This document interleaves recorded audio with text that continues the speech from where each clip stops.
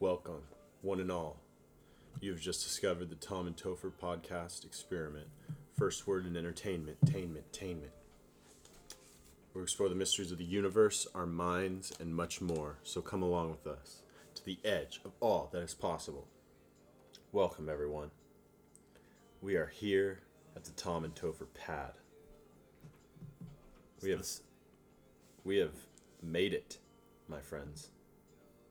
Finally. Honestly, this is a very special episode. First of all, this is the first episode of season 3. Like, dang. We are on episode 51. How do you feel? I feel like I've accomplished many things in my life. And this podcast is a documentary of all of it. The fact that, like, we chose to have a podcast and, like, we have it through the season of 2020 that we have just gone through is very cool. Yeah. Like, I went back and listened to the Foreign Forest podcast, which was the interview between us and the person who's playing in the background right now. Him and Ashes, a friend of mine who's also doing a lot of good music, they agreed to do a podcast with us a few months ago when this all first started. Actually, like a year ago almost, when this first started. And, like, we were talking about our predictions of what was going to happen. Like, if you go back to that episode, it's really interesting because, like, we were just spouting off, like, crazy shit that we thought might happen. And a lot of it actually came true. Do you remember, like, do you have a good example? One of them is just, like, how long this was going to go on. Yeah. Because, like, at that time, right before that podcast, I got a call from my manager, and she was like, hey, we're shutting down. Like, everything's getting shut down. You don't have to come in for at least a month type thing. And we were on vacation, and I was like, oh my God. Yeah, I remember I was off work for like 6 weeks too. Yeah. That was a good time. It was a good time. A bad time for the world, but a good time for us, I guess. Right.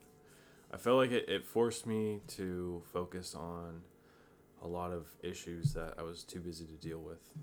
And I also was able to focus on music a lot more. Like, the amount of music that I've made, albeit a lot of shit, I've worked out so many bugs over the past 9 months now or 8 months since the shutdown, or since COVID has gone crazy. The amount of, like, personal growth in my life is increased exponentially over this year. Well, I was thinking about it, like, you have increased your skills so much in producing that, like if I want to reference someone to a producer, I could reference them to you. Like, it's crazy to me that you are, like, a producer now. You produce music, you produce beats, you produce music for yourself, others, me. Like, you make insane shit. Thank you, I appreciate that. It's so cool, dude. Like, we had a little moment in the car, like, almost a couple years ago, like probably a year and a half ago, where we decided to, like, start down this journey. Yeah. We've talked about it on the podcast, probably this exact moment, but we just decided, like, we're going to take 1 year to develop our skills and, like, really hone in on, like, what we want to do and what type of artist we want to be. And then take a year from that and really hone in on marketing. Mm-hmm. And then a year after that, try and perform. And then a year from there, we were saying, like, 3 years' time, we could easily make it to performing at high-level concerts. Yeah. COVID has shut that shit down real quick, but, like, our progress has not stopped. Right. We're still making stuff, even though it's not out in the public. There's one song out in the public.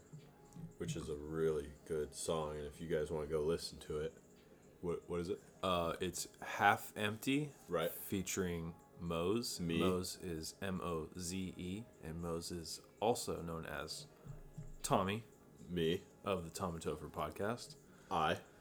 And Half Empty, featuring Mose by Chris O'Connors. Search that on Spotify, any of the major streaming services, Apple Music, Tinder. Tidal. I don't know why that came out. You are thinking some dirty things, aren't you, boy? Not at all. I would never Dude. think about that horrible app. What a horrible app. What a disgusting app. So surface. I don't even want to talk about it. I want to talk about it. Let's talk about it for a second. Before we go into some other stuff. Let's talk about how horrible Tinder is. So I saw this, I think it was a documentary on just social media in general. And they were talking about Tinder. And one of the crazy things about Tinder is, one, apps communicate with each other. And so, like, while you are not using your phone, certain apps have certain licenses to, like, communicate information with each other. Yeah. So it's telling different apps, like, oh, you buy this, or you like this, or you search this. And then that's why when you search things on Google, you go on Instagram and it's right there. The ad is just right there sitting for you for whatever you've been searching for the last 24 hours or whatever. And so what Tinder does is, like, one, it harvests, like, information of you. So, like, they have this humongous data bank of you. And, like, when I say it's humongous, this girl pulled out these files that were as big as, like, a fucking dictionary just about her. She had her profile for, like, a year. And what ended up happening was she found out that they keep these databases of, like, information on you. And they will classify you in certain classes, I guess. So based off of, like, how hot you are and how much of a response you get from people, you will be put into, like, a certain subclass of Tinder. So you'll only show up to that certain class of people who say you're, like, it's a 1 through 10 type class and you're a 7. You're only going to be showing up to 7s and below. Dang. On that little subclass. That was a confidence boost right there. Dude, they talk about how you will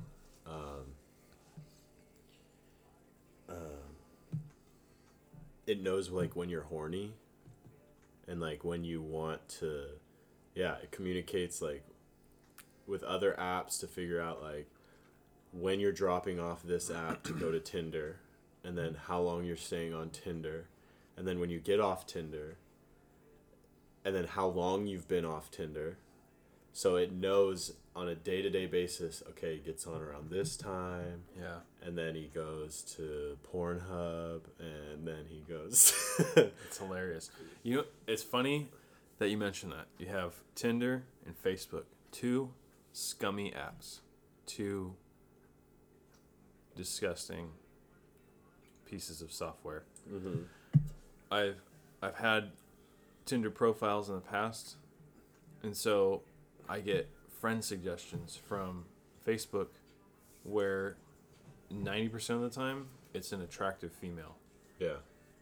So what you're saying about how those apps communicate with each other, I guarantee 100% that those 2 scum apps trade their scummy data with each other. Oh yeah, for sure. Yeah, and that's why I'm getting, and still get, even though I've been off of Tinder for a while now,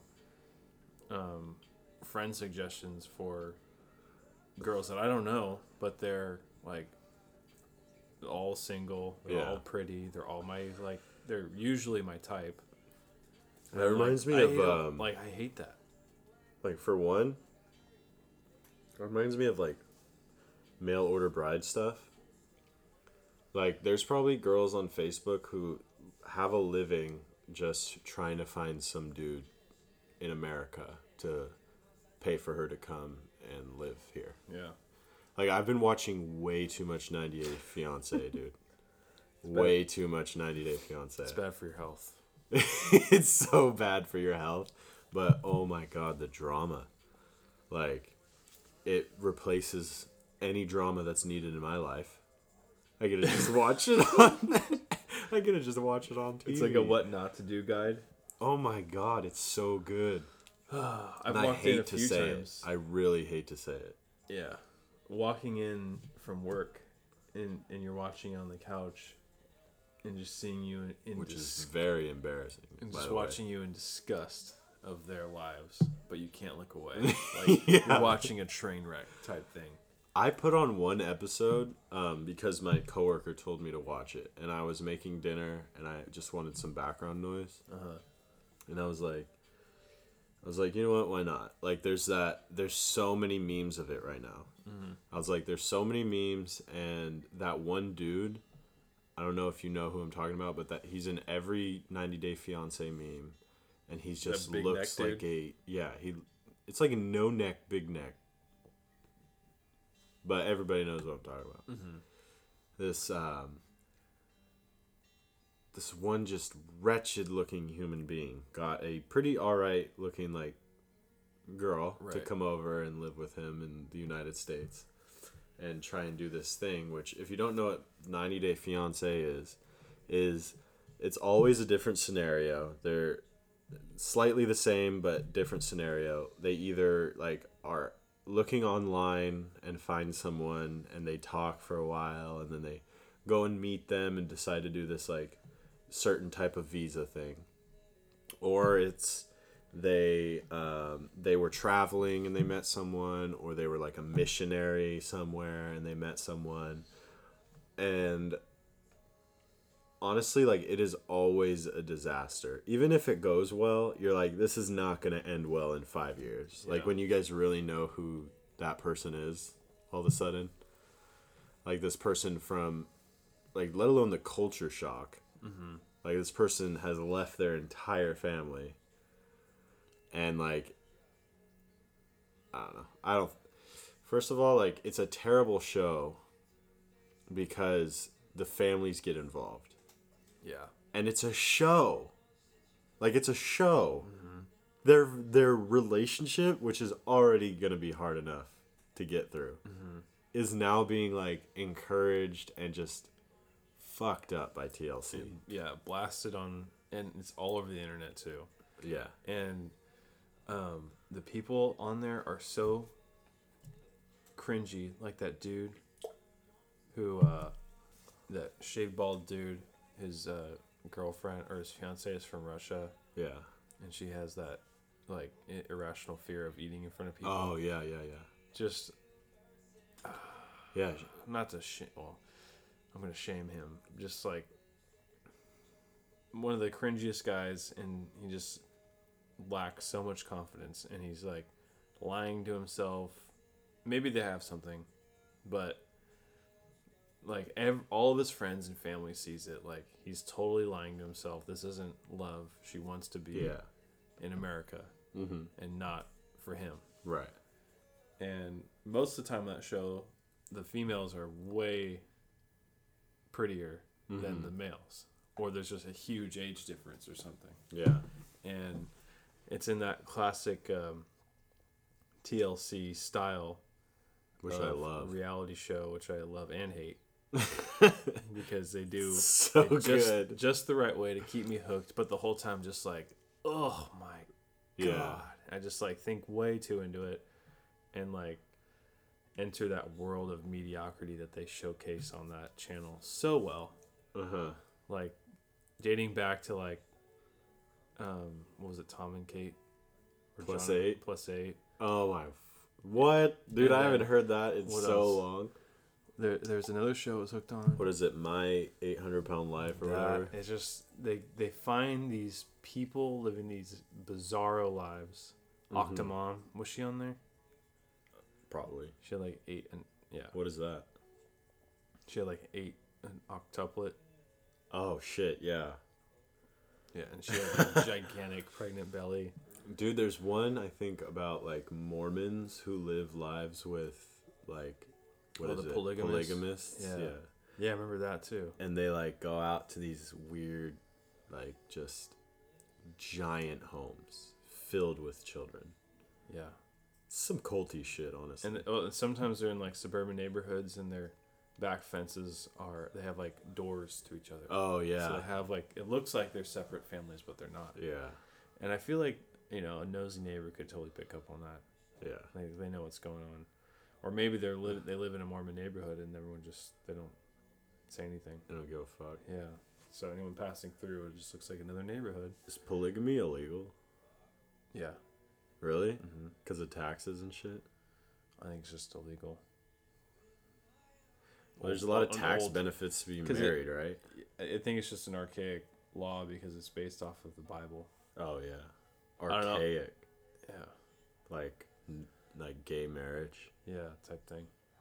That's crazy to me that that's not allowed in America. Yeah. Like, I know that that's like a very... There's not really a movement for that. There's not really a lot of people that... Yeah. But no, I'm talking about gay marriage. Oh, yeah. Like, not that it is federally legal, but like the fact that it wasn't until just recently. Right. Within the past. That is decade wild or so. to me. Because like, the essence of America is like, yeah, we don't give a fuck. Do what you want. Like, you're free, get some land, and do what you want. Mm-hmm. But then there's the people who are like, yeah, do what you want. This is America. This is America, and you can do what you want. You can do anything. You can go skate shooting. Unless you can go skate shooting. You can finger your sister. Then you say, oh, but I like dudes. Fuck that right there. We do not like that shit. Like, the freedom ends with the weirdest shit. Yeah. Well, it's like these weird laws that somehow have survived this long. Like, that's why I said archaic laws, because like the gay marriage one is way different than the polygamy one. But like the polygamy one, that one just kind of out of sight, out of mind type thing. It's an old law. Maybe it should go away. I'm sure a lot of people would debate that, but really, like, honestly, what harm would that do if we allowed Mormons to have polygamous families? I don't know. Maybe there's a lot of issues there that I don't know about. I think it would encourage like R. that. Kelly type situations. Like what? What is that? Like you rounding up a squadron of women in your circle, in your home. Oh, yeah. And just using them as slaves almost. Yeah, it could be like a slippery slope towards like a sex cult or pimping or something like that. I could see that. I don't know. It's wild to me that, like, that word archaic laws. It's truly what it is. Like, we live in a state we live in a country that's, like, so confusing to me. Like, people are so, like, certain individuals are so, like, keen on reminding us, like, that we need to have our rights and, like, our freedoms and all this shit. And then those same people, like, because they're uncomfortable about something, like, ooh, like, butt sex, ooh, I don't like that. That hurts my brain when I think about it, so you're not gonna do it. And it's like, to that other person, like, you doing your version of sex hurts their brain, and they don't like it either, and that's why they're doing it that way, because that's what brings them pleasure. And, like, like, in America, for just until, like, a couple years ago, it was illegal federally for you to do that shit. Wild to me. And that just goes to show, like, how fast society is just fucking barreling down this hill of progression. Yeah. Meanwhile, there's still, like, the spirit of the like puritanical religions that came over here first. Yeah. In the colonization of America. And there's, like, a weird acceptance of, like, religions that are clearly fucked. Like Scientology. let's just throw that out. Like, if you're a Scientologist and you're listening to our podcast, go fuck yourself. First of all, Well, don't do that. no, go fuck yourself. But I like Tom Cruise. I would never tell him to do that. He can fuck himself too. Like, I love Last Samurai, but I would love to talk to a dude's Scientologist. weird. I would love to talk to a Scientologist. About what? Why? But Why you do can you go on believe HBO and see why. And it makes you angry to watch it because they put people in these little private prisons for joining them and then not wanting to be with them anymore. Yeah.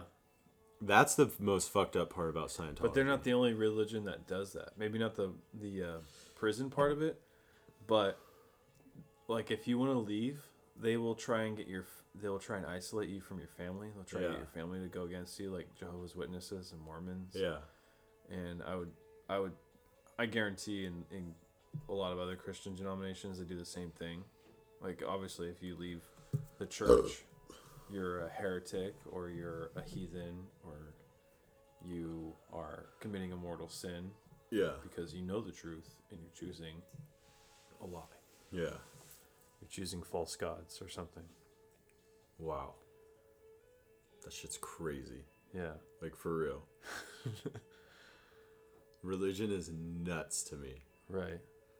It's such like a such a free ball thing. Like there was a time where people, oh, I got a little tingle in my balls, right? a little feather in my sack, and like they get this little doodaloo, and they feel this little essence of like this grand thing that's there, spirituality. Oodly hoo, tickles their little bum. Like someone just blows softly on their asshole. And they go, oh! And they write a full-on book about that little tickle. A full-on novel. That's not what happened. They did Psychedelics, and they saw this shit, and they tried to write it all down, and people just like went off in weird directions with it. Or, I don't know. All I know is we need to spark this blunt. Yeah, do it. Spark it up. Here at the Tom and Topher pad, we can now toke. And break the terms of our lease. Hey. Hey. Hey. Legally, we are not here. But physically. I like the idea of living a religious life. Yeah. Where you have rituals like giving thanks, celebrating a feast day that reminds you of some great event or reminds you of some virtue to focus on. I like the idea of that. Yeah. And that's something that I still like to have in my life, you know? Right. And because I think that keeps you down the straightened path, obviously, but there are people out there that take advantage of that and use religion as a tool for their own personal gain, whether it's like a sexual depravity or just the feeling of power or getting the money or whatever. It's an easy access point for people who crave power to get into. It's probably the easiest way to get a little bit of power. Right. I could see it like growing up in a religious family, and you go to church and you see these other families that are just craving power so much, and they get super involved in the church, in church functions at your parish or whatever. Yeah. And they get drunk off just a little bit of like fame, like they're 15 minutes on like talking at the youth group or something. Yeah. Or trying to influence the priest to allow them to do whatever. These little scummy, well, like that sounds innocent, what I just laid out, kind of, but usually their intentions are to bring the spotlight on them. Yeah. Not really a message that they're trying to share. I love this song. Forgot to Die. One of my favorite Foreign Forest and Lund, who were both on a podcast of ours. Lund popped in on the phone for a sec. Yeah, if you like this podcast, go check out our Foreign Forest and Ashes episode. Love that episode. It's one of my favorites. Yeah.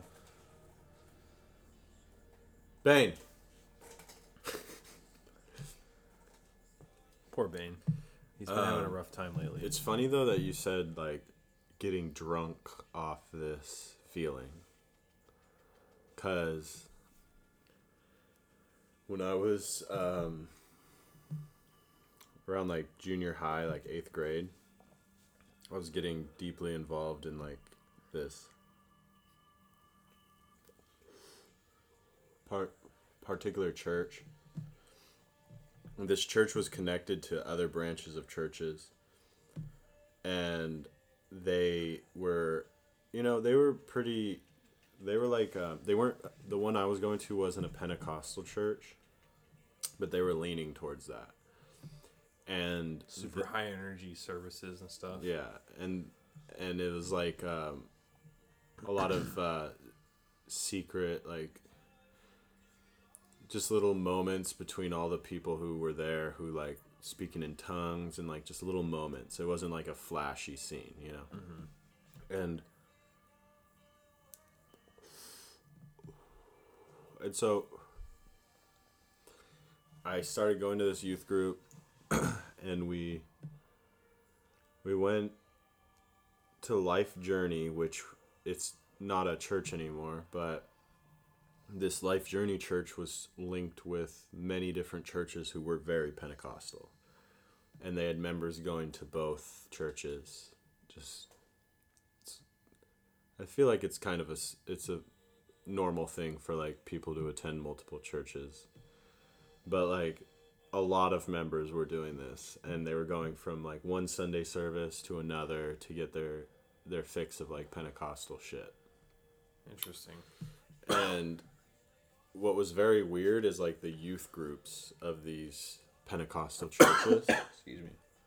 One, it opened me up to a lot of like different realms of spirituality, but the way that they do this shit is extremely damaging. And like the reason why I say it's funny that you said they get drunk off this is one of the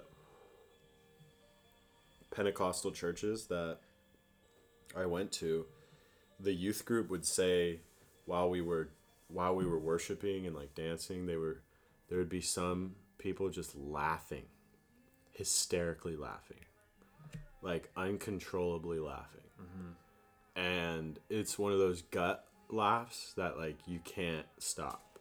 And there's multiple people just like feeding off of this. Yeah. And like you've had it, everyone's had it where you can't stop laughing. And I was like, what is that? Like, what is going on over there? And they were like, oh, they're drunk off the Lord. And I was like, what the hell? What does that mean? They explained it to me that like God's sharing a piece of heaven with them. And that's how you feel in heaven, is this euphoric feeling of just bliss and happiness and like overwhelming bliss. And they're getting just a little piece of it. And I went home and told my mom about this stuff. And she was like, Tommy, no. That's not cool. Like getting drunk, that's not cool. Yeah. You do not need to be like going to youth group, getting drunk. She knew what we meant. Yeah. Like, but she was like, people get like beaten by drunks, and like alcohol is like it's like just being drunk is not like something you need to be celebrating at church. Right. And like when you said that these people just get drunk off this feeling, right? It's 15 seconds of fame that they get off of I don't know. I don't know what's going on there. Right. Well, Like- what they're getting is like they'll get on church councils and stuff, and they're making some decisions, and they're inviting these speakers and stuff, and they're they're on like the inner circle of God and stuff, and then they start to get this holier than thou feeling, Yeah. and like they have like direct contact to God somehow, Mm-hmm. and they're doing the Lord's work literally, Yeah. and so they have this like illusion that they have some type of higher knowing than the rest of the church does, and they are now one of the shepherds, when they're not really they have no business being a shepherd, when they should be working on their own lives and focusing on the insecurities that are manifesting into these really mediocre means of seeking power and validation. That makes a lot of sense. Because, like, something that you've said to me before, like, in one of our most insane mushroom trips we've ever had. Which, now that we're in the Tom and Topher pad, we can talk about a lot more. And one of these things is a 7-gram mushroom trip that we experienced in Lake Tahoe. Yeah. 7 grams, ladies and gentlemen. In Lake Tahoe. Okay, ladies and gentlemen. Overlooking the lake. Overlooking for hours. Like 8+ hours of interdimensional travel. Beyond any... We cannot describe to you. Yes. I can't even describe to myself what occurred that day / night. And But one of the things... Let me get to it before I forget. yeah. One of the things that you said to me was, like, Tommy, like, I painted fruits while we were there. We bought a bunch of fruits, and I was feeling super Renaissance-y, and I painted some fruits. You did a still life. Yeah, I showed you, and you had like a major, like, sent you into a trip. And you were describing to me, like, how you saw me. That's weird. I was as thinking an about artist. this morning. And the feeling that I got while you were, like, giving me validation of, like, dude, you are an artist. Like, holy shit. And, like, that's the type of bliss and joy that they must have felt when they were in these states of just, like, absolute euphoria. Yeah. Is, like you said, they've been validated. They are a soldier for Christ's army. Right. Images are rushing through their head at a high pace of just bliss and glory and fame and like eternal reward. Right.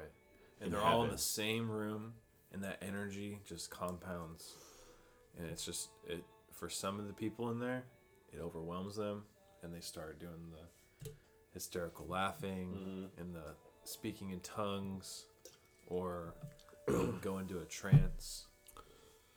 Dude, one of my friends, his name's Caleb, and he was much older than me at the time.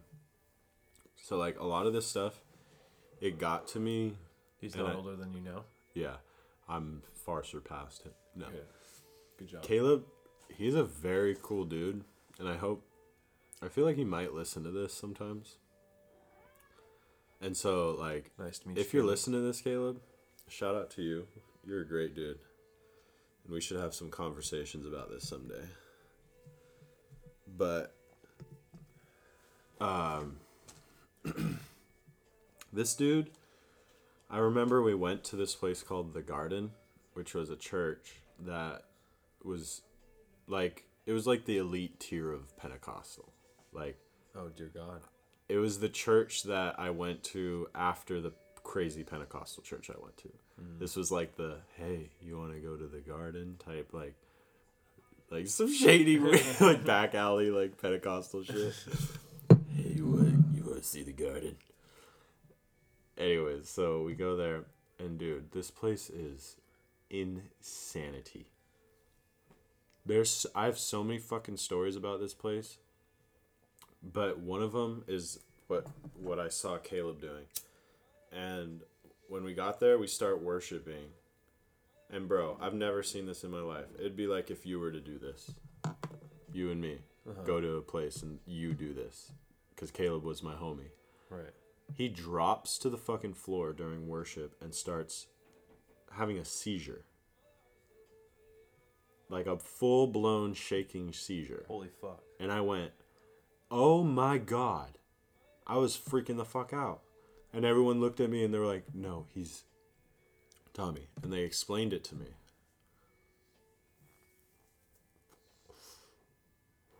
What was happening to him? It's not a seizure. He's fine. Dude, he was smacking his head against the floor. Oh, shit. Bleeding type shit. Flopping like a fish. And they told me that he's been what's called slain in the spirit. What's that mean? So being slain in the spirit is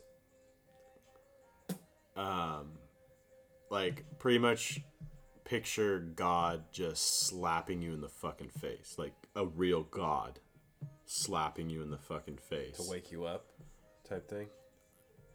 That or that it's like it's almost like a Discipline. I think it's like a intense meditative like zealot high. Oh, Jesus. Yeah. Like all those words. Very intense, very meditative for him. Yeah. It was super intense, like a crazy drug. And it was out of pure zealousy, which is warrior spirit for God. Was he like this before? Oh, yeah. But, like, I've never... So, like...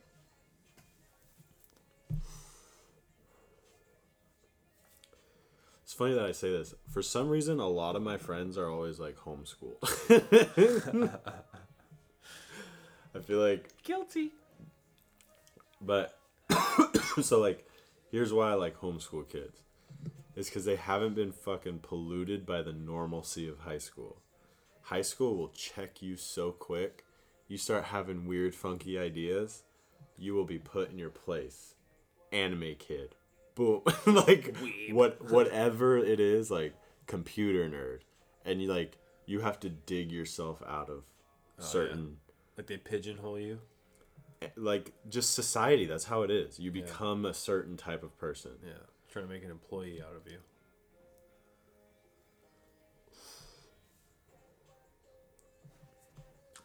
What were we talking about?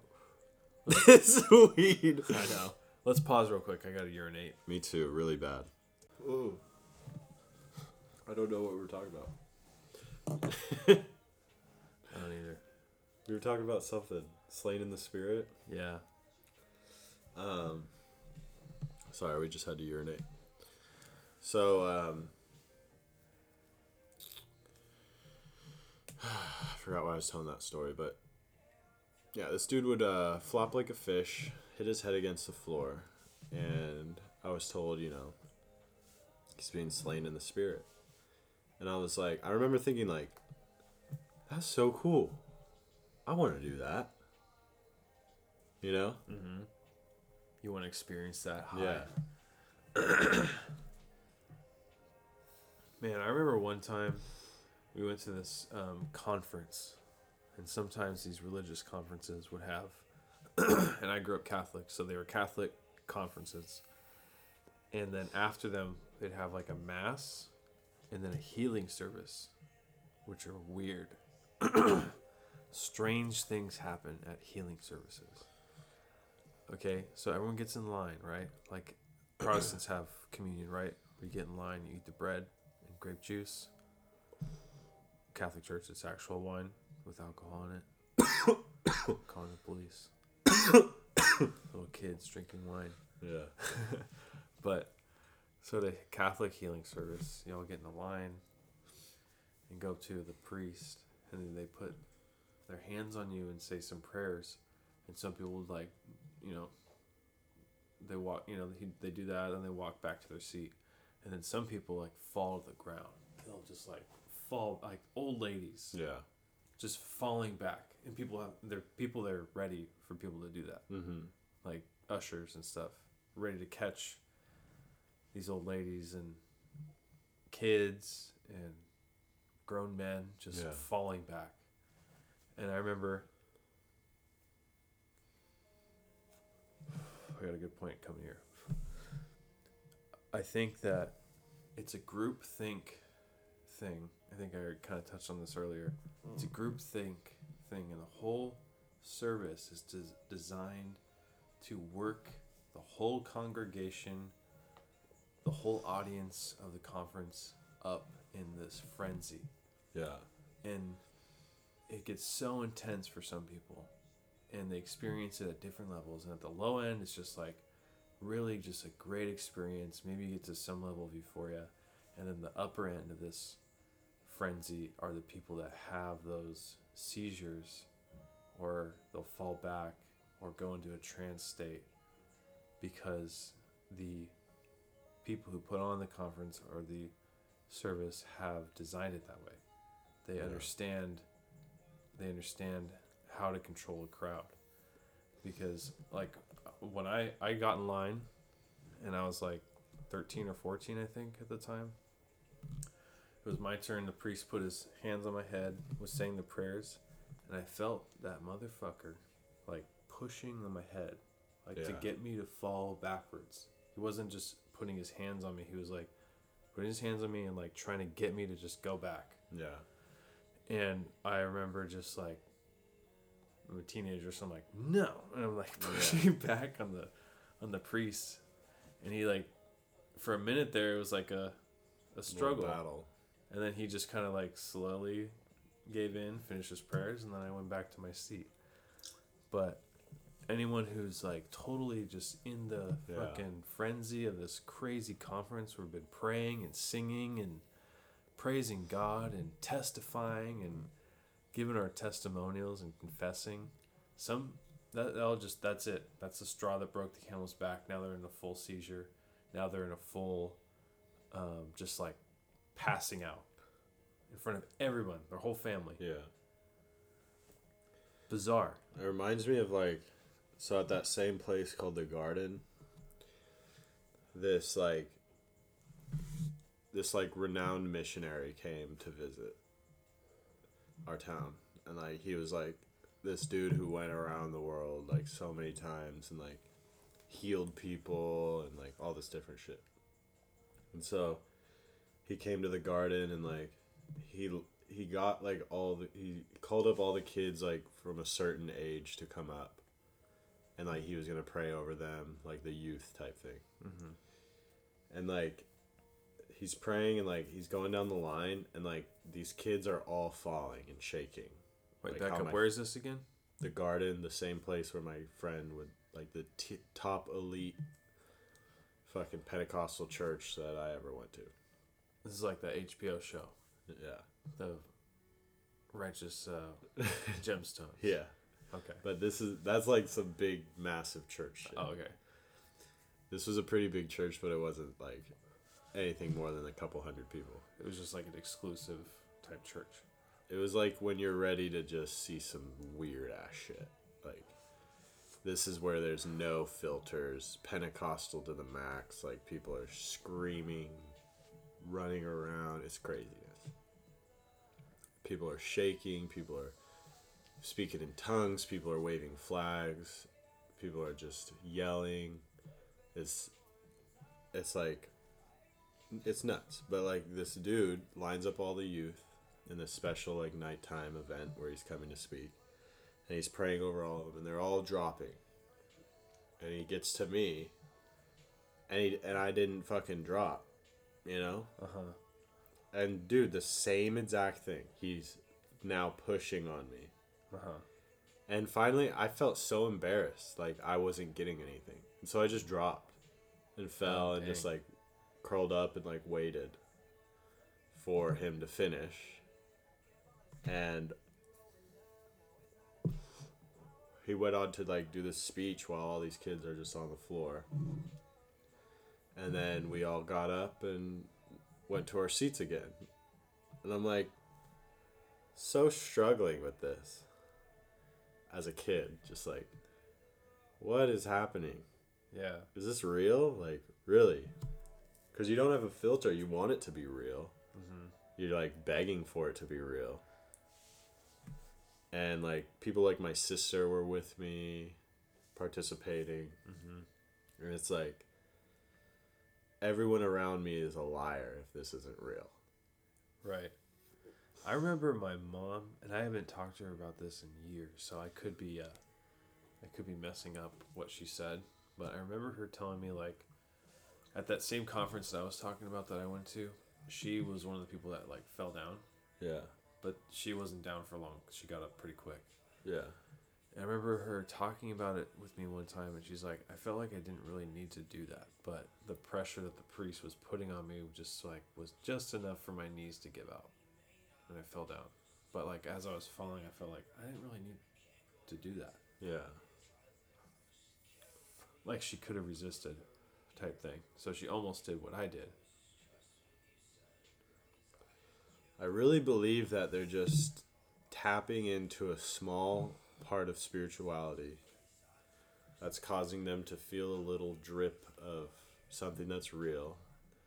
And it encourages them to believe that everything they believe is real.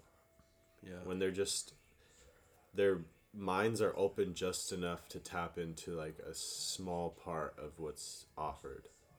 Here's a crazy idea. Hear me out.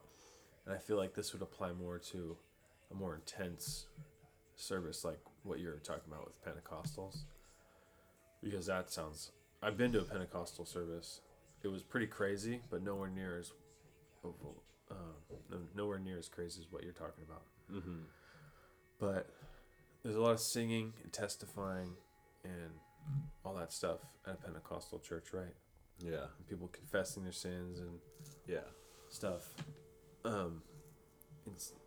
What if it is designed in a way to get your pineal gland to release just a little bit of DMT? Because there's breathing techniques like holotropic breathing where you're like squeezing your abdominal muscles, squeezing like your floor muscles and stuff to cause like enough pressure to reach that gland in the brain and cause it to like release some. And you can do it so much to where you can have that full like DMT trip. Yeah. Or you can have enough to have like a psychedelic trip basically. Yeah. Like I know personally, like sometimes before I meditate, I'll do a breathing exercise where it is intense like that. And I don't like have a psychedelic trip, but I do get like visuals of patterns in my, when I close my eyes, I'm seeing geometric shapes and stuff like that. Mm-hmm. Like you can induce a trip basically. And I feel like some of these religious services are so intense where you can, be just breathing, like expanding your diaphragm, flexing your floor muscles and your core muscles, and you can get to a point where you are putting a lot of like pressure towards your pineal gland. What if like when people have those like seizures and stuff like that, it's them going into like boom, they cause their pineal gland to just dump out DMT. Yeah. That's fucking really interesting. I could totally see that. Just because like one thing that makes me remember is like there was one time, like one of the first times I ever went to one of those churches. Mm-hmm. Like the big thing about my experience in church was like I wanted to see something real. So like my dad was a pastor, and like every Sunday you go to church and you hear your dad talk, and he talks about some bullshit. Like it's great to the community, but it's just like your dad just talking. Blah, blah, be better. Like you need to be better, and here's a story about why. Next Sunday, you need to be better, and here's another story about why. And like you hear all this shit you've heard your whole life, and it's just And you feel awful about yourself, like, damn, dude. And he'll even, like, throw in story, like, you know, like, your dad's upset about something that happened in the family that week. Mm-hmm. So that's what his sermon's about.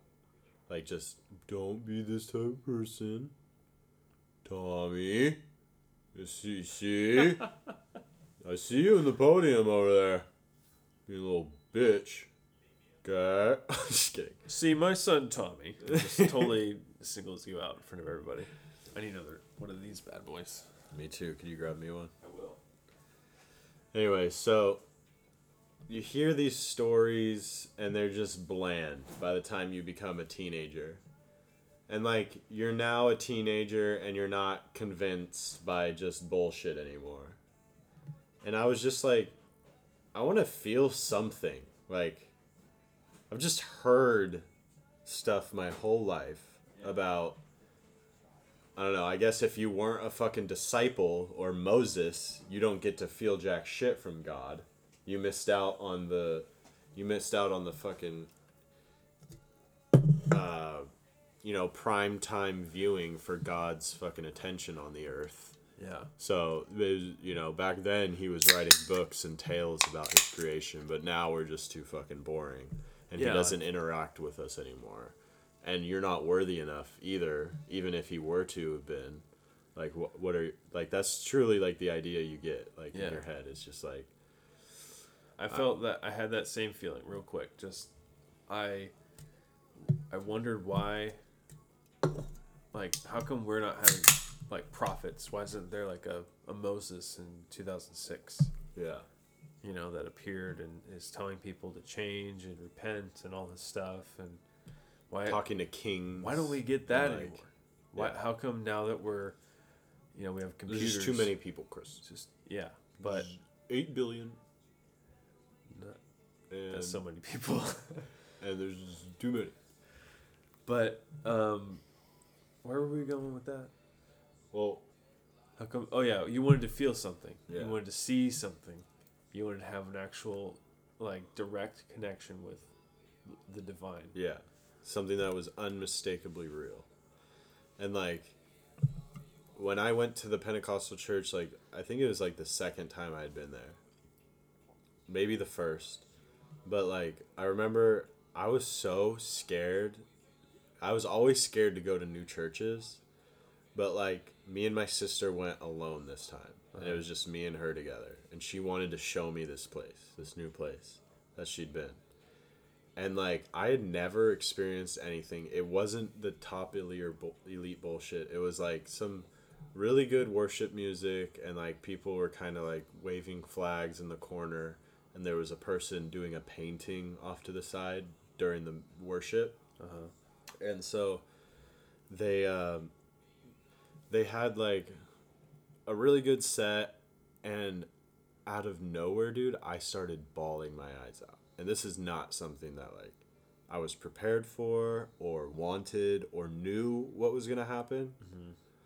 I had no clue why I was bawling my eyes out. I had no clue what induced it. It was, like, 4 songs deep into this worship service. I was one of those dudes who, like, I'd be in church and I was, I didn't want to sing the songs because it was embarrassing. Yeah, same. And I'm sitting there just crying my eyes out in front of strangers. And I'm like an 8th grade, young kid. Right. Little teenager who, like, wants to be cool. I'm going to be a cool kid. I wear my hat to church. And, like, I wear my hat backwards. Oh, fuck. Ashes. Oh, no. Tommy made it. Uh-oh. But I start bawling my eyes out, and that was real. And that's what got me hooked to those churches. But what was crazy is after that, I've never felt that ever again until I took mushrooms. Whoa. Until I had my first psychedelic experience, I went, holy fucking shit, there it is.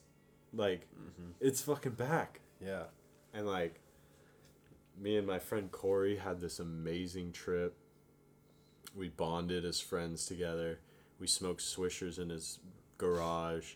and made like, it was like the scene in Lord of the Rings when Gandalf and Bilbo are smoking their pipes and they're making like fucking ships Dude. out of their smoke. Bro, the smoke was literally forming like pictures. It was so cool. Oh my god. And like that was the first time I was not expecting to have that experience. I didn't know what mushrooms like did. I knew that they were a fun little woo time. Yeah. That's all I've heard. And maybe you see little doodly doodlies. And then I get sent into this full-blown religious experience that fucking bonded me with the earth, the people around me. I had a new look at life. My mom, my dad, my brother, my sister, everyone became like a fucking diamond in my eyes. Like, yeah. My friends around me became so important, and the world around me like seemed so horrible yet beautiful at the same time. Like, just some of the things that people do to the earth, yet how beautiful the earth is. And like, I just thought I was gonna get stoned. And I don't know, that's what my whole point is, that like I tapped into something real one time, which caused me to just break down and cry during that worship session. For some weird reason, I kept going back trying to get that feeling again. Yeah. And then like it found me again, type of thing. It's interesting how mushrooms find you. Yeah. It's a lot of people say it that way. Like, they just find you. Yeah. You're somehow seated, and then you're put on the path towards experiencing them. Man, I feel like I could talk people's ear off all day long about trips, but I know like sometimes I'll go off and tell someone about a trip I've had, and I'll think it's like, in my mind, it's the most amazing information on earth that you could ever experience. But you're telling people this, and they're seeing it as like, when someone tells you a dream. Yeah.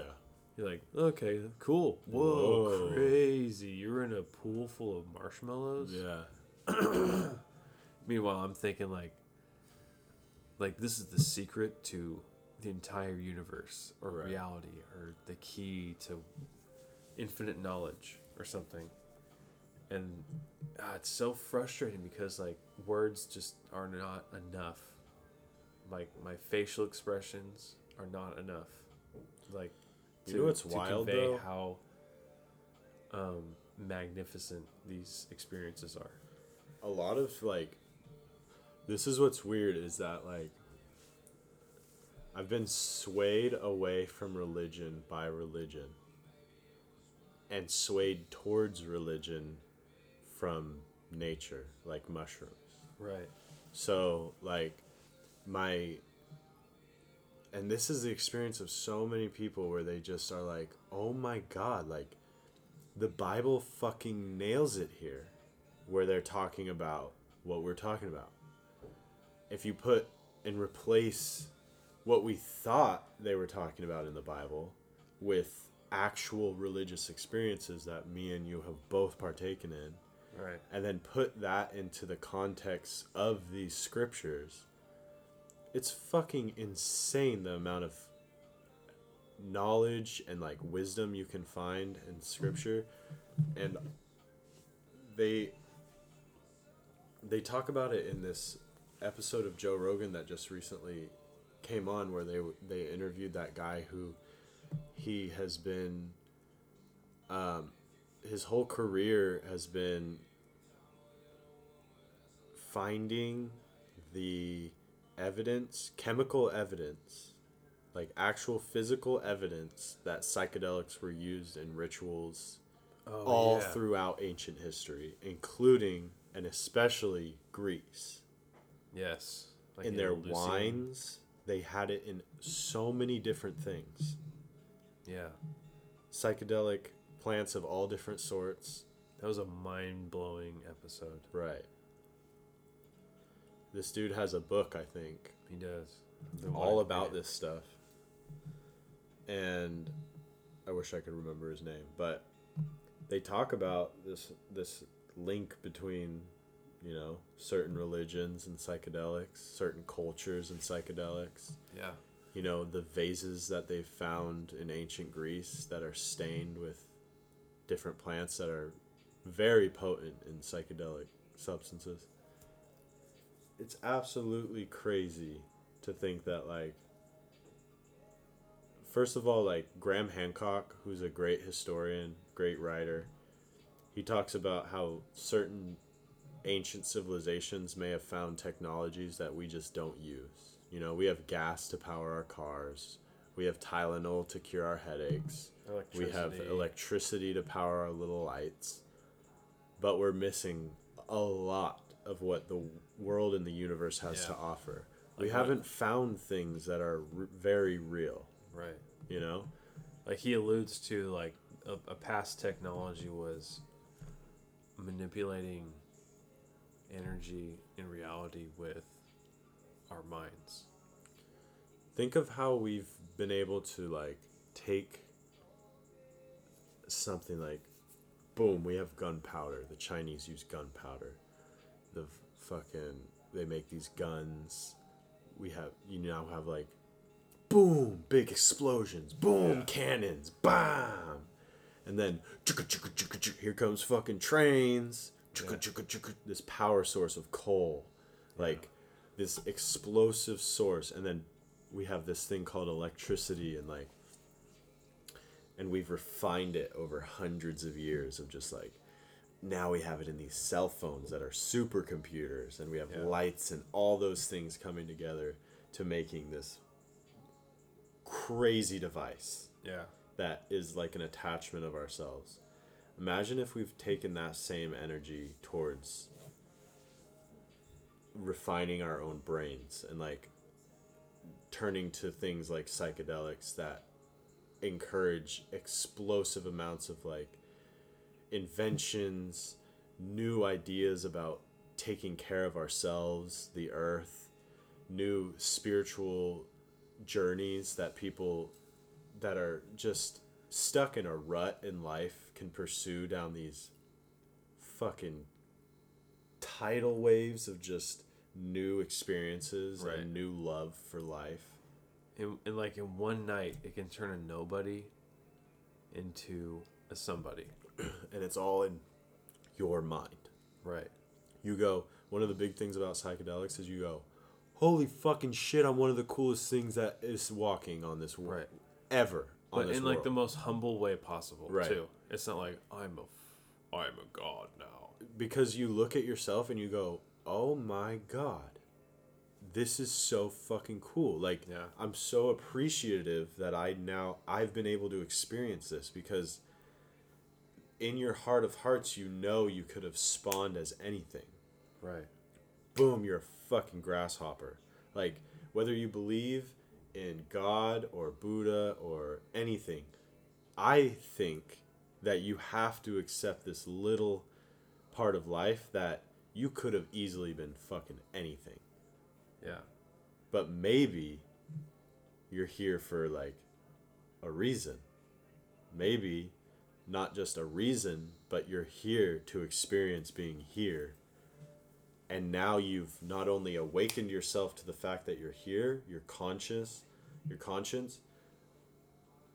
you've now heightened your spirituality, and then you start snowballing down this path of, like, oh my god, like, there's people who have heightened their sense of spirituality that is beyond anything I can comprehend. To where I was crying my eyes out that one time during that church service. Yeah. That person achieves that state of bliss easily. Right. And, like, you start to understand that, like, states of consciousness in the world can easily be changed which changes lives, you know? Yeah. And what psychedelics do is they change your state of consciousness. Rapidly.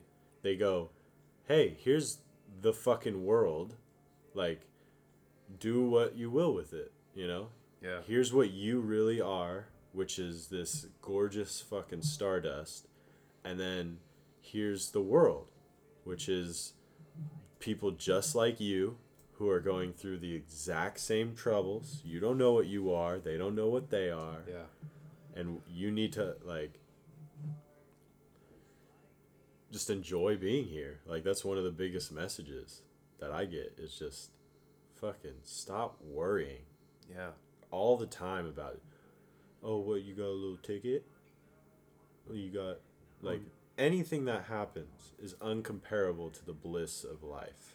Right. To the point where when bad things happen to you, like from like personally, since mushrooms, if I have a bad day at work, or if I'm grumpy or something, or I'm just like experiencing negativity, I am so thankful for it because I know that I will become stronger from this. Yeah. You know, and that sounds so like mundane, but the growth that you get from like negativity or adversity is so wonderful that you are only really able to tap into that either by brute force, by like years of experiencing, and then finally realizing that adversity and failure has made you a better person.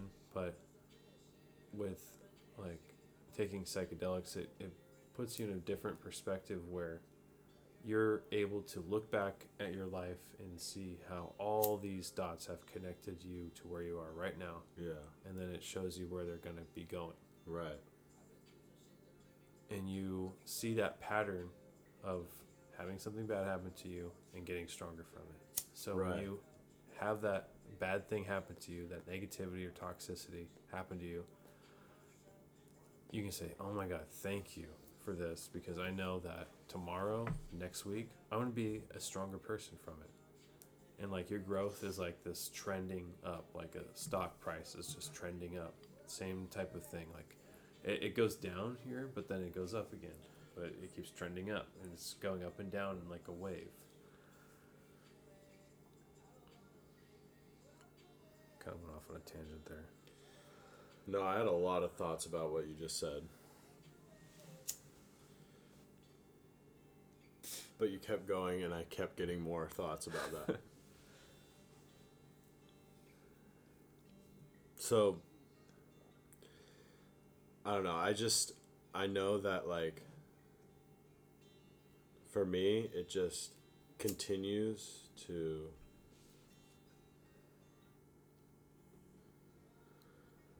encourage me to want to be a better person. And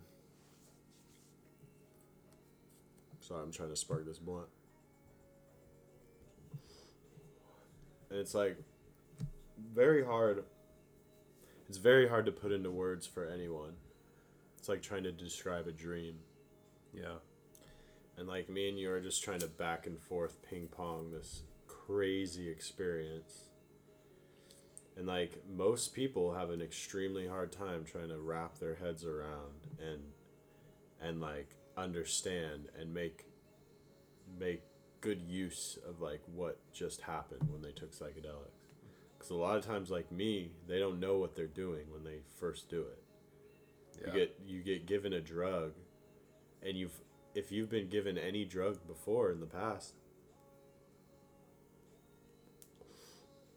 you typically know what you're getting into. Yeah. Whether it's ecstasy, cocaine, you know. Yeah.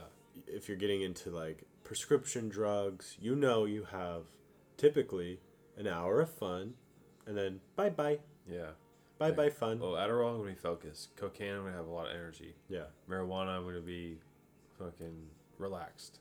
An hour of little boop, and then you have a crazy great time, and then afterwards you feel like shit. Yeah. So like with psychedelics, most of them, and most of the time when I'm referencing psychedelics, I'm referencing like mushrooms. But they are, one, a long-lasting religious experience, which cocaine, amphetamines, prescription pills, they are not a religious experience. They are the furthest thing. Maybe ecstasy is the closest thing you can get to like a religious experience. Yeah. But you have to tie that in normally with some sort of music or something. Yeah. Mushrooms get you there to God. Like, you can meet God And understand him. and it's not like maybe I will, maybe I won't. You will meet. If you take a certain amount, you will meet beings that you understand, which are beyond anything that's discussed in this world. And it's not just, it's like you're taking a knife and cutting through dimensions almost. Yeah. Yeah, mushrooms, you're definitely looking behind the curtain, and then also the curtain behind that curtain, and like just deeper and deeper. And like a lot of the times it's very simple. Like, that's what's very great about psychedelics is I've often like I've compared it to the Wizard of Oz, where Dorothy and these, the Tin Man and the Scarecrow and the Lion, they go on this crazy adventure and meet all these nutty people and go through like insane trials. And then they get to their destination, like this great Oz. The Great Oz! Like, everyone's convinced this dude is fucking crazy. Like, this dude owns everything. He's this massive figure. A god almost. And then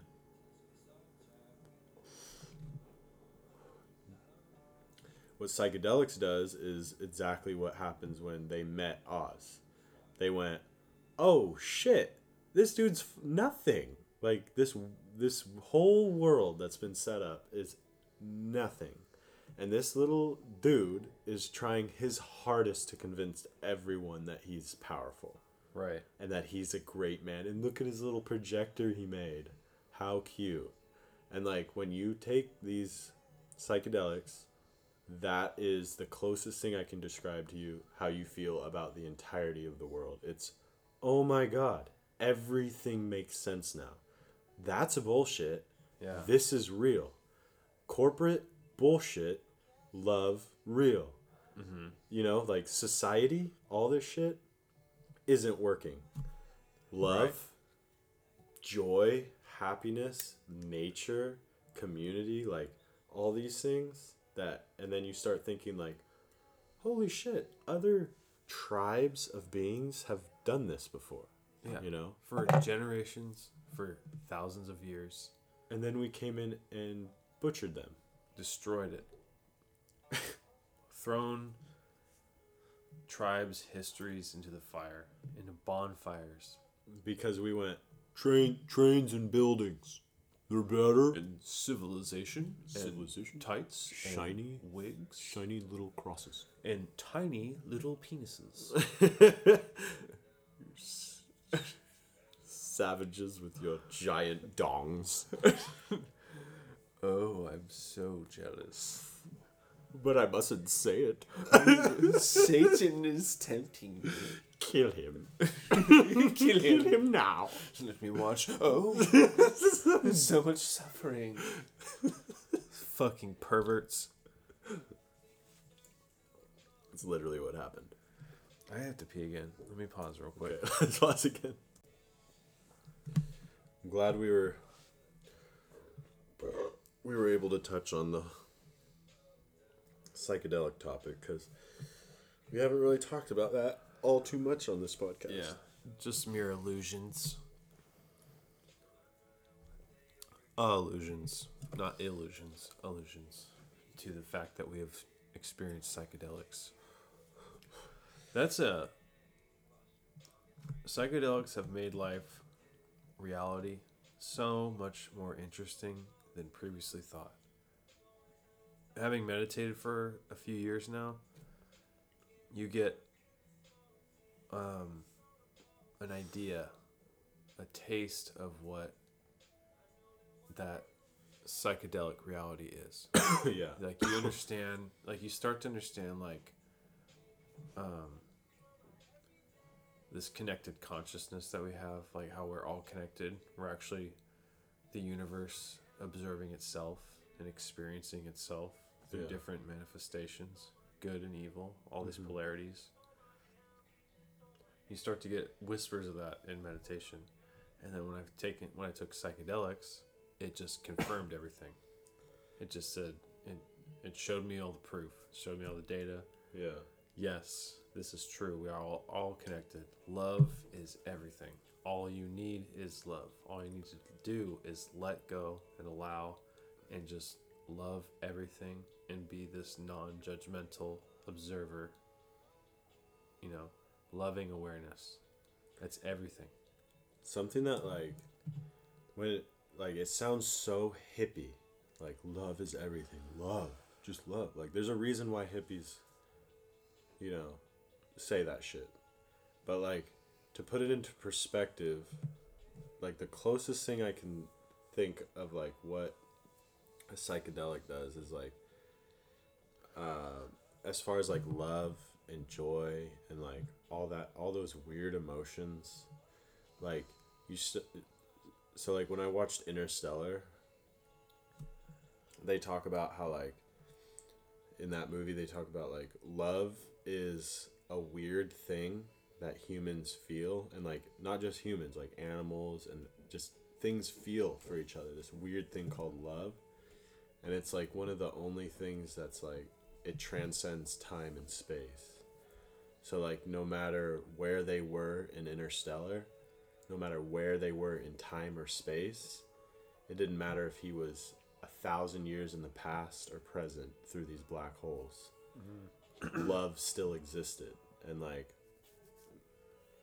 Anne Hathaway talks about, like, how love is just, like, it's like a force that is as powerful as, like, anything, like nuclear power, electricity. Like, it's one of those technologies that we were talking about that humans are missing. Like, right. We haven't refined love, and love has potential that is beyond anything that really we can comprehend as a society.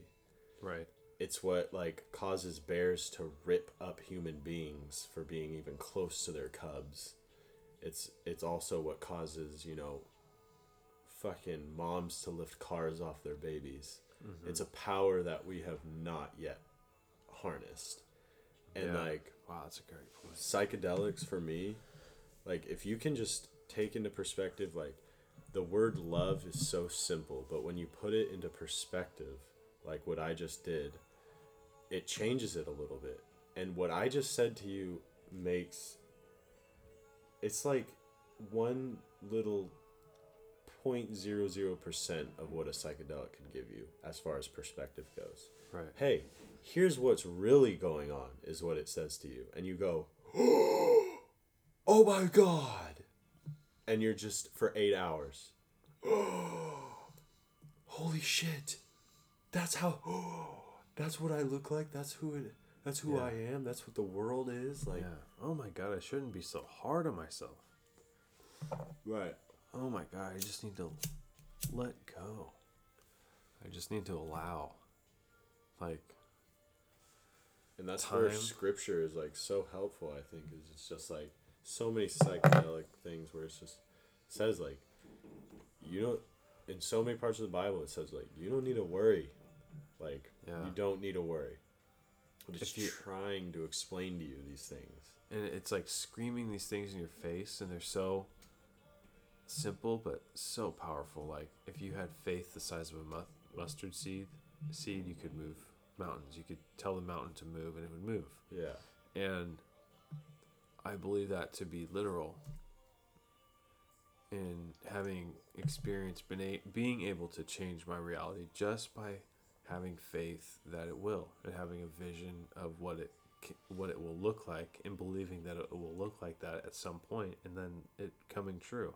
Yeah. It's happened so many times in my life. I have insane stories of visualizing my future and having that exact thing happen. And mushrooms kind of show you how that works, why that works.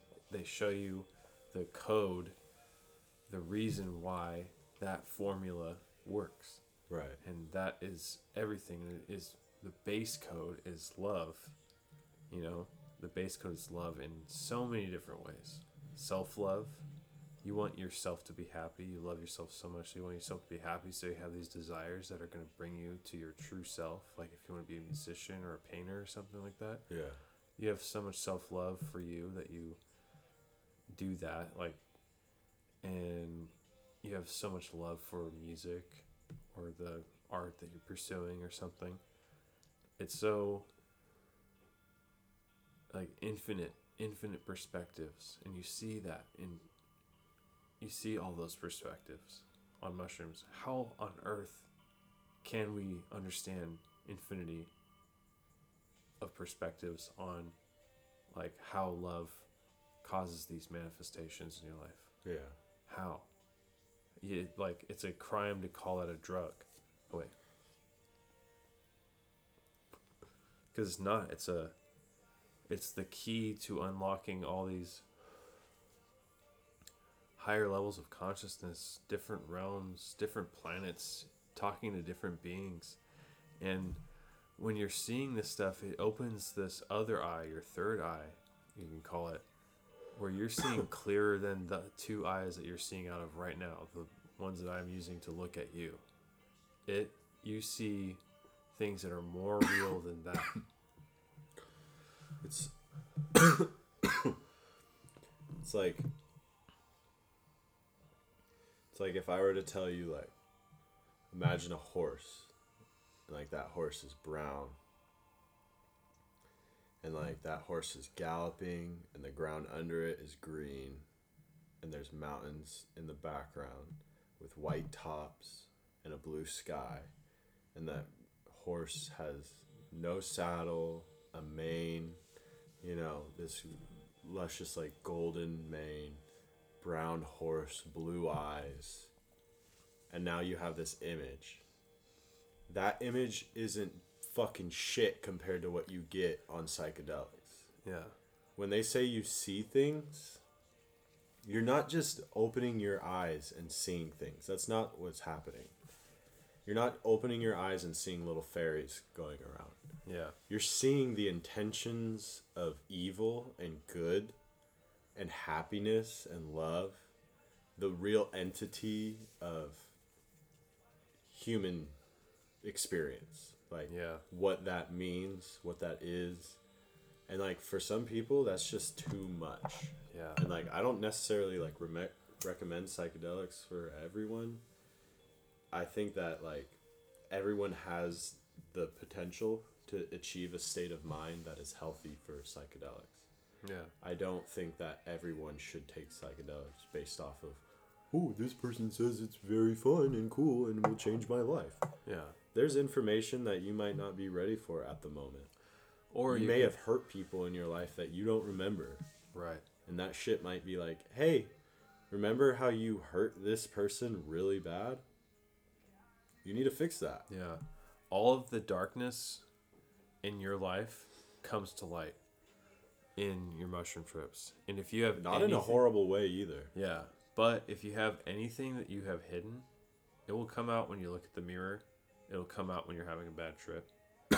You will face it whether you like it or not. Yeah. And that's the thing is, like, bad trips are very real, but they're very important. It's like you're dropped in the gulag. And it's like that.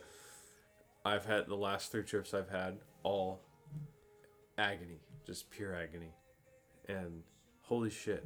But they were like, the agony was so worth it. I feel like I experienced like the passion of Christ.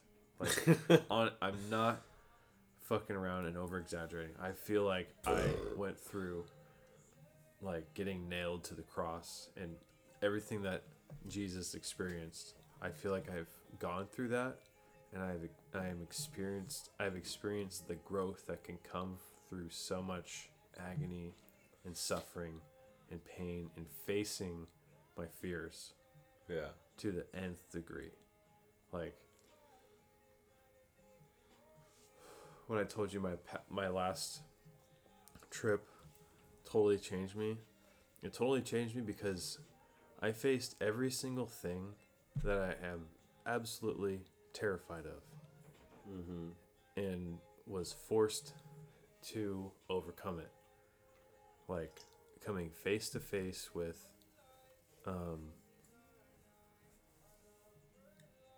sleep paralysis demons and like fighting in this interdimensional battle between good and evil and literally fighting against demons and seeing the most hideous looking entities you can imagine.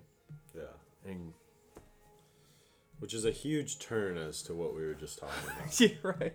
Like, people who haven't done this are like, what the fuck?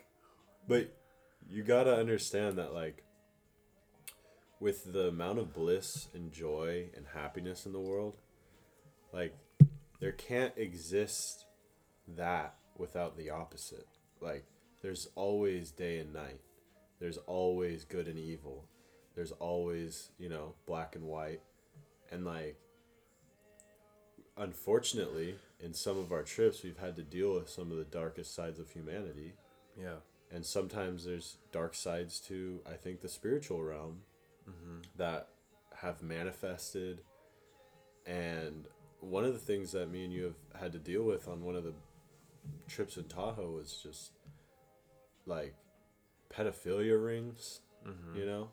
That was a big one. Having to contemplate that's happening in the world and the size, like the magnitude, because all this Jeffrey Epstein stuff was coming out at that time. Oh, yeah. And we were just like, what the fuck? And that came out during this trip. That destroyed we weren't me for a good talking month. about that either. It just came out and we were like, bro, something needs to be done. Like, yeah. And it was like such a real moment for me that it's like so much negativity, but you feel like you're equipped with the sword that can cut the head off the fucking snake while you're on that. You go, right. You not only see the evil, but you go, oh, it can be beaten. Like, it's not hopelessness. Right. And one of the ways it can be beaten is if you become the change that you want to see. Right.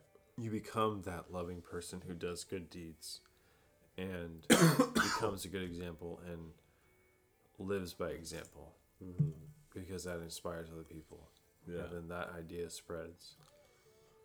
And then you start to stockpile all these ideas about, like, the things you do right. Like, what's really good about it is, like, something that happens for me is it's like, look at what you did for that person. Yeah. Like, long ago, this happened, and you'll get some, like, weird memory during the trip. It's like, it's almost like how they talk about how, like, when you die, your life will flash before your eyes.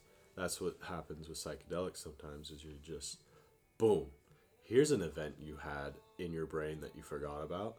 Remember how great or bad that was? Right. And sometimes it's like, you really fucking helped that person.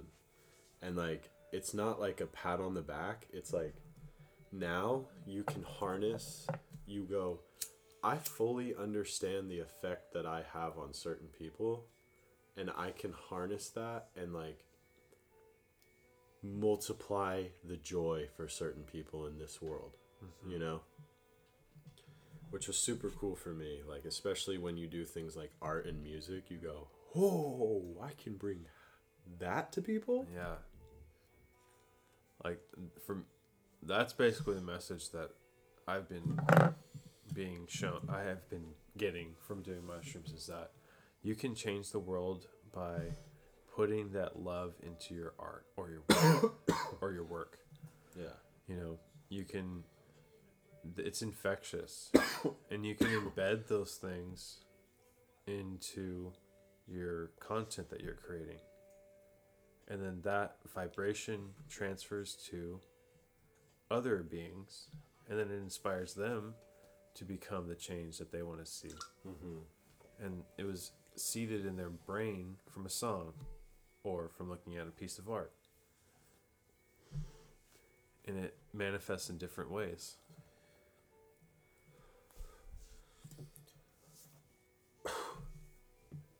I think that psychedelics are not... This is very important too. Psychedelics, achieving a state of being high or whatever you want to call it on mushrooms or LSD, ayahuasca, peyote, DMT, whatever you choose to do. That's not the end goal, to be constantly doing that. Like, the end goal of building a house is not to buy a hammer. The end goal of building a house is to use that hammer to fucking build the house. And once you have the house, you can live in it without the fucking hammer. You don't need that anymore. Right. And I think that my goal with, and many other people's goal, is to achieve that state on a constant basis without the help or the tool or the hammer that is psychedelics. So like for me, it's a total...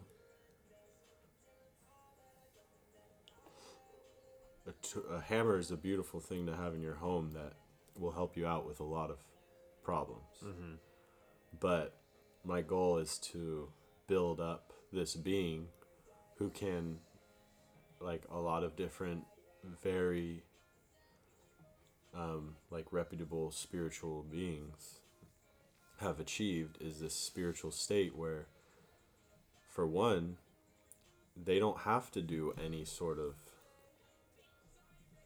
drugs or psychedelics or anything to be in that blissful prophetic state.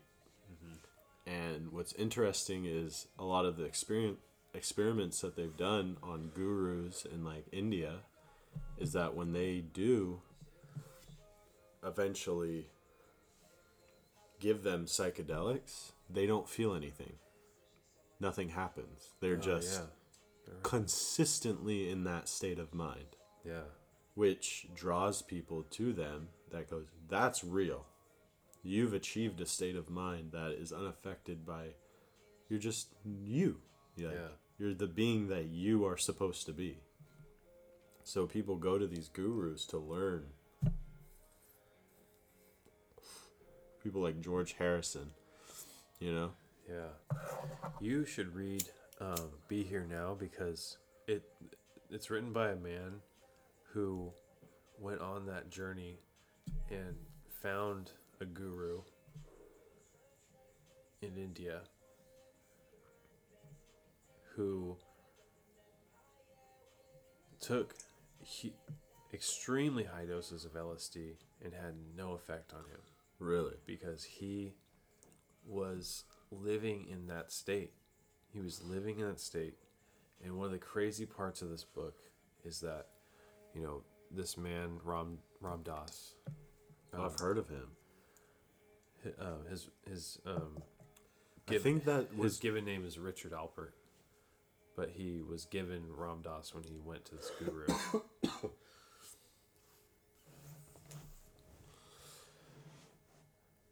What were we gonna say? Oh no, I think I heard of him. He was on this documentary I saw of George Harrison. I would believe it, because he was a part of that. He was friends with Timothy Leary and that whole psychedelic movement in the 60s and 70s. Really? Yeah. But he went to India and stayed there for a long time, learning under this guru named Karoli Baba. And the guy, you know, when he first got there and was becoming acquainted with this guru, he was back at this place where he was staying, I think off the compound where the guru was staying. And his mother had recently died within a few years of this trip to India. And he was thinking about her as he was like urinating in a bush or something in the middle of the night. And then the next day he goes to the guru to speak to him about something. And the guru says to him, "You were thinking about your mother last night in the garden," or something like that. And I forget what else he was saying about it, but I think he continued on about that. And he was like, he knew about this man's, Ram Dass's thoughts the night before. So to me, the way I interpret that is that he's achieved the state through meditation, fasting, spirituality, rituals, to where his brain is now wired differently. His third eye, to put it simply, is completely open. Yeah. 100% open. I can say from personal experience, having meditated for just like 3 years now, my reality, the way I see things, is completely different than I did before. The way I view this dimension is, I can't put it into words, but I compare it to how I used to think. It's way different. I have rewired my brain, and I can continue to do so. And I think at some point in my life, I could get to maybe a fraction of what this guru and other gurus get to, because they dedicate their entire life to achieving that state. And their life begins at a moment that like is pure struggle and hardship. Right. Like maybe they've had a whole past life where they were just a fuck up, or they had families and maybe their wife died and their children moved on the other side of the world, and they just went into this monastic life, or they became this monk and then a guru or a yogi, and now have achieved this altered or heightened state of consciousness that's now permanently wired into their brain, where they don't need a psychedelic to achieve that level of awareness. Yeah.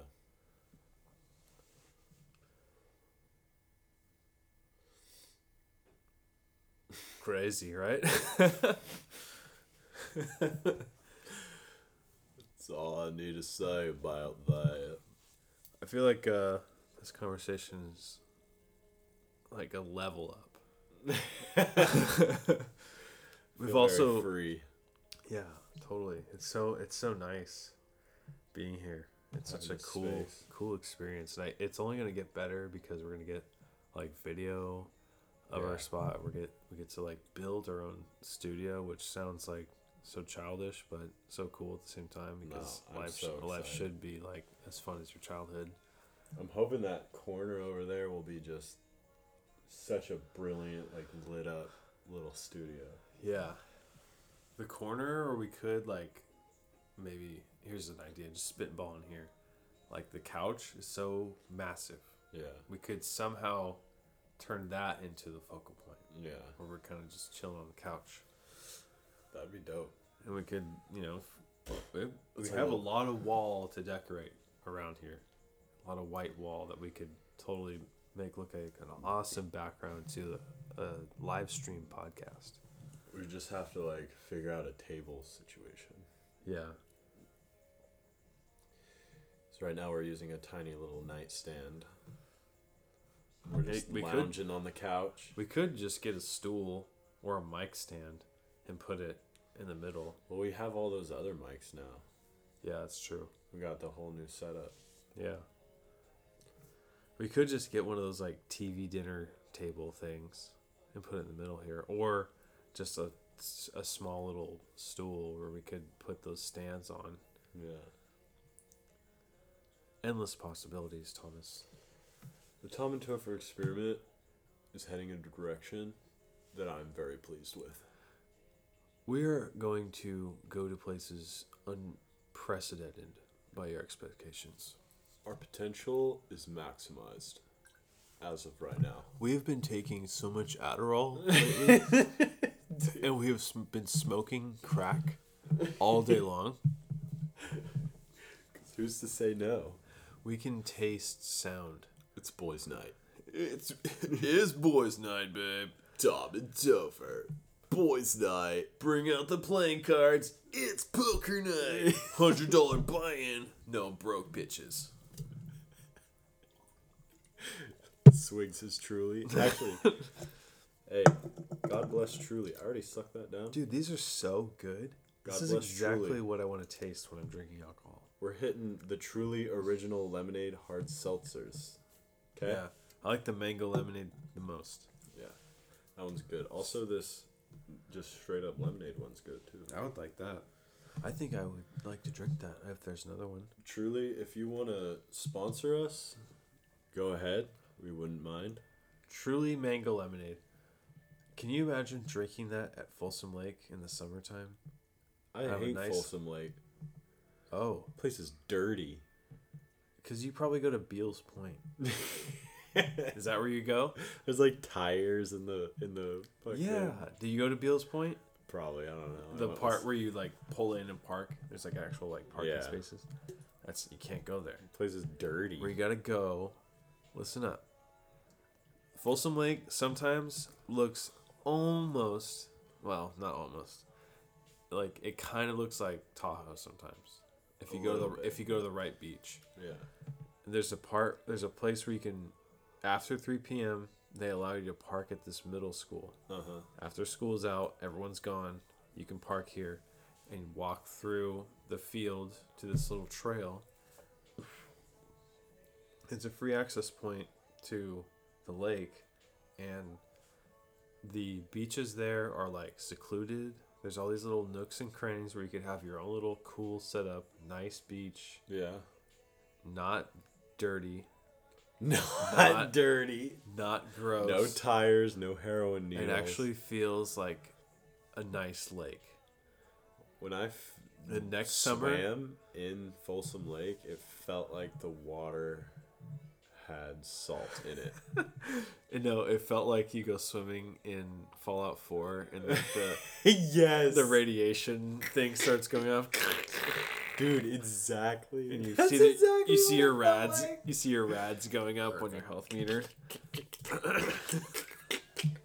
It's like we should not be here. No, dude, I've swam in that Rad lake X. and have gotten like a stuffy nose Ugh. and or a cold the next day. It's Yeah. so fucking full of shit and But- piss. It's sad that like that's All lakes. cleaner than the American River, like the Sacramento Yeah. American River. Ugh. Oh, by like Old Sacramento. It's all That green. and even like by like on Sunrise near that area. Oh yeah. Ugh.